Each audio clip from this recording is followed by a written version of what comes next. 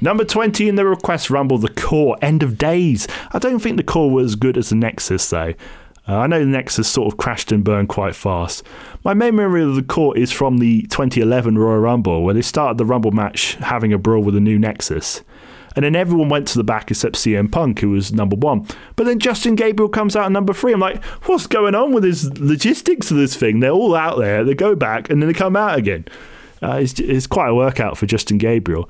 Number 19 was the first woman to enter the Royal Rumble, Chyna, with her theme Who I Am from WWF The Music Volume 5. I think I had that one as well.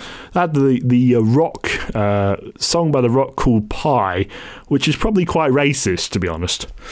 And of course, number 18 was the Hurricane, the Eye of the Hurricane. Love the Hurricane's appearances in the Rumble, especially 2002, where he took on Stone Cold and Triple H. And 2018, where he took on John Cena. Thanks to Peter Edge, Matt Lewinsky, and Ben Emerson for those requests. So it's the Request Rumble with me, Richard Carey. But here's a question for you. What's the best Royal Rumble ever? Well, on my blog, richonwrestling.wordpress.com, got to get the plug in there, I have been reviewing every Royal Rumble ever. And from that, I can now reveal my own personal top 5. So in at number 5 is Royal Rumble 1997. It's probably the only Rumble that has the big 6 from the Attitude Era in. I'm talking Austin, Rock, Taker, Kane, Mankind and Triple H. Obviously there's a little asterisk by that because Kane was actually portraying a fake Diesel, so not quite the same gravitas as the Kane character. Even so, this was a really great Rumble, really built around Stone Cold Steve Austin, who came in at number 5. And at one point, he cleared the ring and checked his imaginary watch as he waited for Bret Hart to turn up and did a really good shocked face. So that was probably the best moment of Royal Rumble 97. And number 4 was the Men's Royal Rumble of 2018. I think a lot of people forget about this match because this was the event where the first Women's Rumble took place. This one was absolutely booked to perfection. You had a lot of hot acts there. You know, you had Nakamura before he was buried. And like a lot of people didn't have that sour taste they had after this event and been kind of cooled down a bit. There was excellent storytelling throughout, and there was a great face-off in the final 6 as the new of Balor, Nakamura and Roman Reigns faced the old of John Cena, Randy Orton and Rey Mysterio. And number 3 was the 2003 Royal Rumble. If you're a wrestling purist, you might like this one because I would define it as the work rate Rumble. Lots of absolute fantastic names in there like Chris Jericho, Shawn Michaels, Rey Mysterio, Edge, Christian, Chavo Guerrero, Tajiri, Rob Van Dam, Matt Hardy, Eddie Guerrero and Jeff Hardy.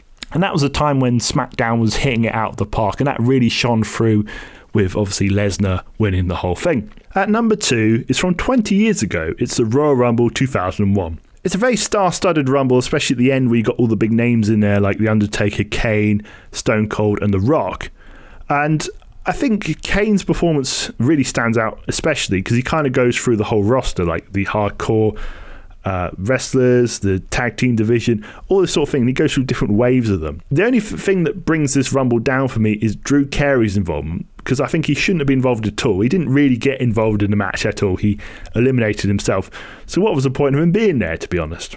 And number 1, you might have guessed this already, but it's the Royal Rumble 1992 with a tear in my eye. I mean, how could it not be? You know, the brilliance of the 92 Rumble being built completely around Ric Flair, who enters at number 3, Bobby Heenan being his cheerleader all the way. You know, 1 second he's cheering for Piper, next second he's having a go at him, completely contradicting himself all the time. It's absolute fantastic commentary, probably Gorilla Monsoon and Bobby Heenan's best stint on commentary as a one pay-per-view. You know, you've got the excellent post-match promo as well.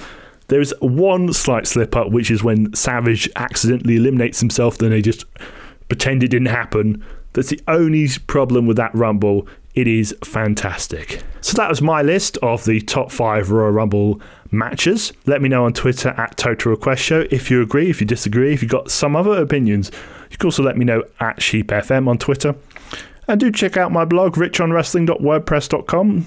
I'm always posting new stuff there. And next week, hopefully, we'll have a review of the Royal Rumble 2021, which means I will have reviewed every single Big 4 pay-per-view ever, basically. Let's get another entrant now We've only got 10 to go, so here's number 21.